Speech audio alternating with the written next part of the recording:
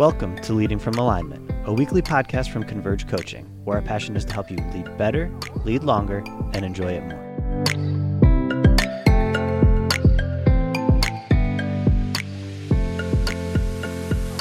Well, hello and welcome again to another episode of Leading from Alignment with our coach and good friend, John Obolewski. How are you today, John?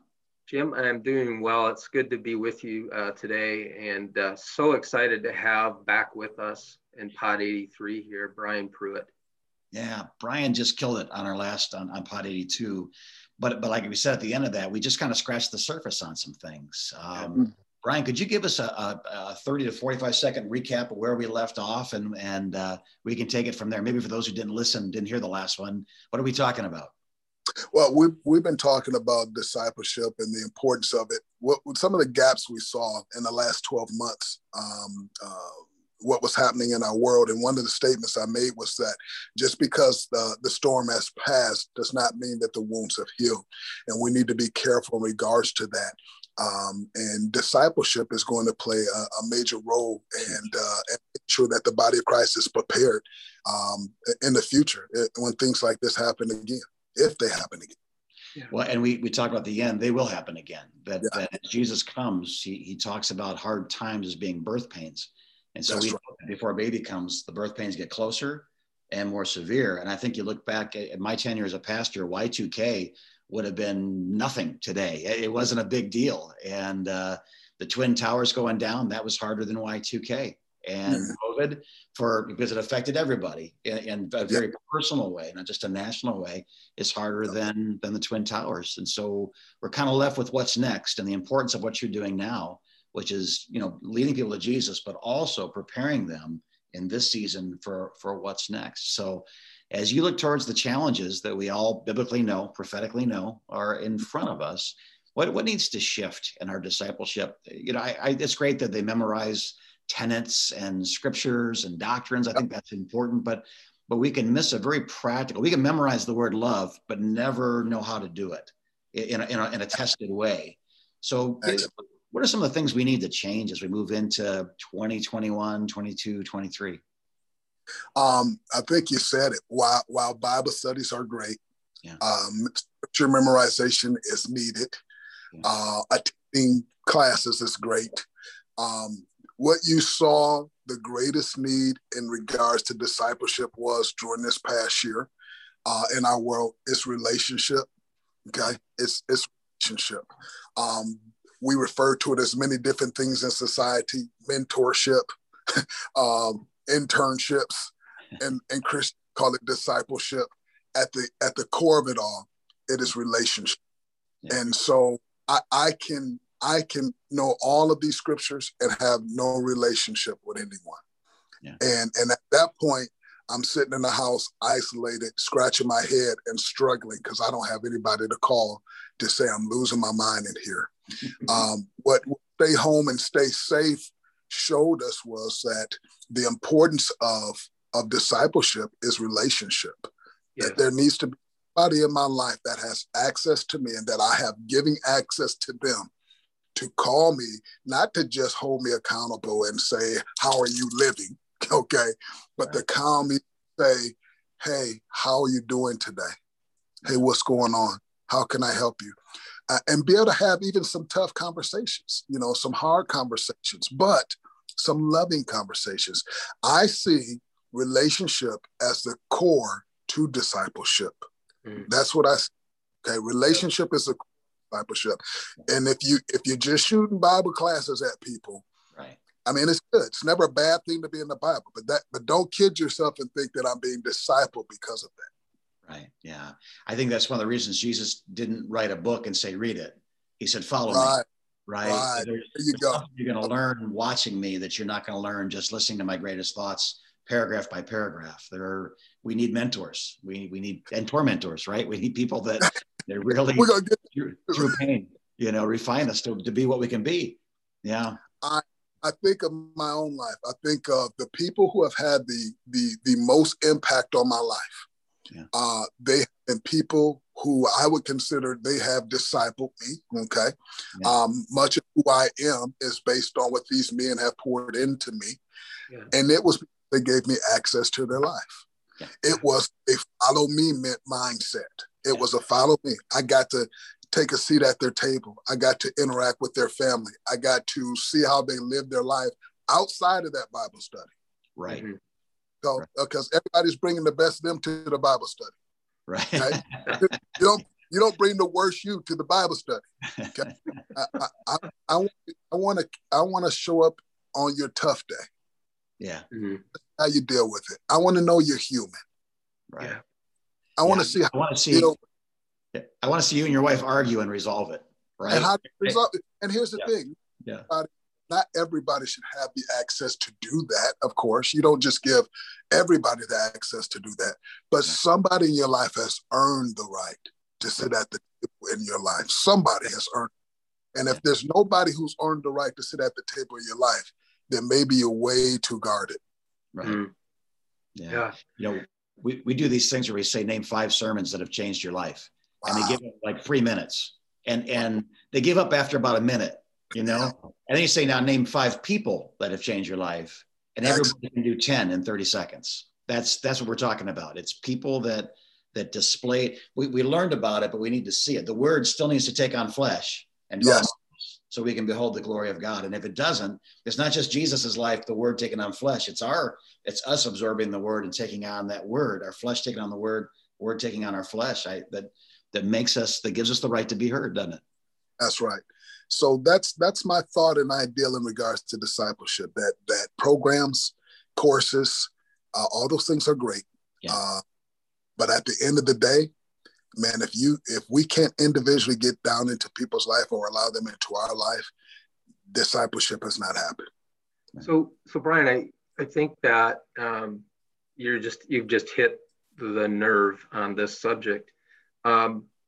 I gave my life to Jesus when I was 16 years old at a little coffee house in Saginaw, Michigan, on Hamilton Street. Okay. And within 24 hours, I had, they called them sponsors back then. They didn't call them mentors, they called them sponsors. And I had a guy named Rick in my life. And Rick took myself and about half a dozen other guys and taught us how to read scripture, how to interact with God, how to be disciplined in that part of our lives. He would take us to the rec center. I can't even remember where the rec center was in Saginaw, but there was a rec center in Saginaw that he would take us to and talk about an opportunity for discipleship to form. You know, play 5-on-5 basketball with a group of guys, you know. Yeah. But Rick was just this, he was just this guy who loved us, who modeled Jesus for us. And, you know, I thought Rick had been a Christian for 10 years. I reconnected with Rick just a couple of years ago and found out he had only been a Christian 1 year. Wow. What's his last name? Turbush is his last name, Rick Turbush. And anyhow, so I see the power of this. Yeah. Here's the frustrating thing to me, and I'm going to just own up and say it's frustrating in my own life. Yeah, is how do I translate this? You know, conceptually, I think Jim and I buy into this 100%. Yeah, and I think anybody listening conceptually will probably do the same. How do we pivot or actually translate it into action? I mean, what are some of the things that, and I just want your perspective on this, Brian. How do we get past just talking about this and actually doing it? Yeah. One of the things that, and I'll say this, and I want to speak from this perspective. In the last 14 years, we started a ministry called Power of Dad, working with fatherless boys. The concept we're talking about in discipleship is what we've used in that program, getting in people's lives. To actually see these things come to pass, what we've done that we're using even within ministry and reaching the lost period is you've got to be very intentional, okay? Do very practical things. I think we've made discipleship almost too spooky it's, I think we make this thing very practical. You see someone who needs food, Christ said, give it to them. You see someone who's thirsty, Christ said, make sure they have something to drink. You have an extra seat at your table, your dinner table, invite somebody to sit with your family and have dinner with them. Okay. We're in COVID now. So somebody, well, I can't do that. You know, somebody is isolated at home and you haven't seen them in a while. You pick up the phone, you call them. You say, hey, why don't we have a Zoom? I want to see your face a little bit. Okay.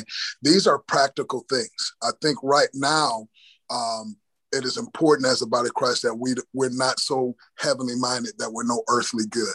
In regards to, let's get really practical about discipleship and just start putting wheels on what we're talking about here. So something as simple as picking up the phone right now in the world we live in and calling somebody, it means the world to them to let them know that, hey, I was thinking about you today.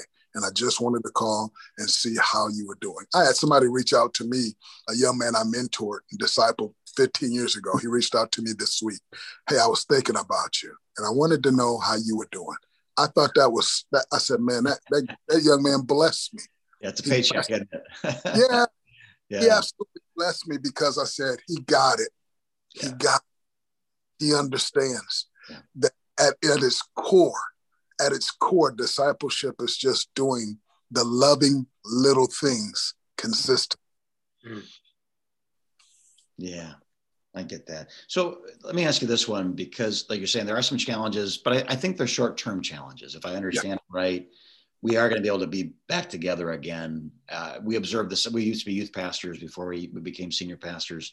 And we recognized that one of the most powerful discipleship tools we had at our disposal was the couch in our family room. The kids that sat on that couch to watch the fight, kids that sat on that couch, kids that we realized that when they could walk to our refrigerator as if it were their refrigerator, we'd broken some barriers. They felt at home. And the kids that sat on the couch, the kids that walked to the refrigerator, many of them are still serving the Lord today. The kids that listened politely and said amen in the back row, or, they had a drug problem, their mom drugged them to church, they didn't have a choice, that kind of stuff. They're all gone. But the kids that we did life with, that was the key indicator of moving into adulthood as someone who continued in their faith, in spite of the Marine Corps, in spite of the college professor, in spite of, the opposite gender. We had a relationship with them. So when they had questions, they could ask them.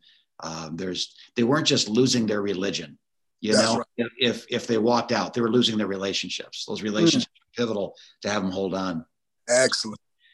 What are some of the practical ways we can do that as leaders? We have youth pastors, associate pastors. We have entrepreneurs and managers. Name what's the most effective way you have found to get someone from, I raised my hand, I said a prayer, to I'm calling you because I'm concerned about you. I learned that from you. What are some really practical, effective ways that you've learned to do that through the years that we could implement today?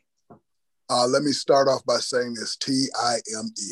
Yeah. Find ways to give them your time. The people I have that relationship with, that I call in my time of need, or that I just, that have had the greatest impact in my life in that way, have been the people who have given me their time. And it moved me past, I'm not just losing my religion, like you said, but I would be losing relationship. Relationship means an awful lot. And often I've held on to my faith in Christ because of the relationships that were around me. Okay. So things that were done was any way you can find a way to give someone your time. That's costly though. Yeah. Yes. If you can find a way to give them your time, if you can find a way to let them know that within my day, I was thinking about you. Yeah. You matter. Okay. If it's a card, if it's an email, if it's a text, if it's a phone call, if it's, hey, let's go grab a pop. Hey, if there's a way you can allow me to bring me into your world and let me know that you have given me one of the most valuable things that you can never get back. Yeah. Which is your time. Yeah. You can win my heart and you can build relationship with me.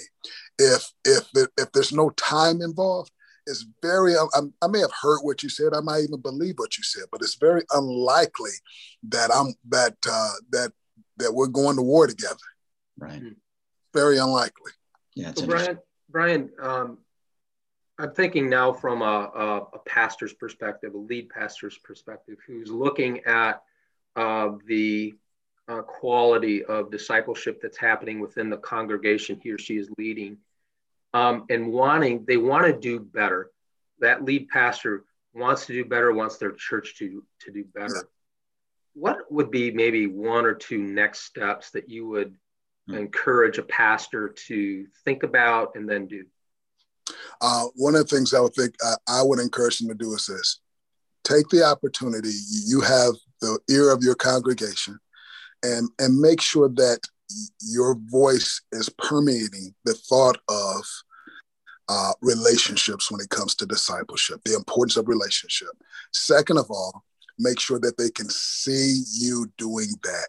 Who and as a pastor, I am not exempt from that. Right. I model of that. Christ did not exempt himself from what discipleship looks like. He modeled that. And so I would say use your voice to speak that into your people's heart, and then use your life to model that before them. Find some people that you can pull into your own life. You'll begin to model that. And then those people are going to model that within your congregation. So who are the people you're going to pull into your life to model that? Okay.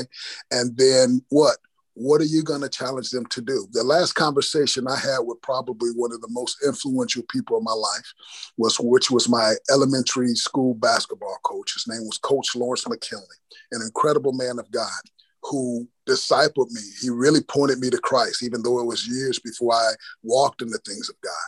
The last conversation I had with him is I said, Coach, I want to thank you for everything you did for me.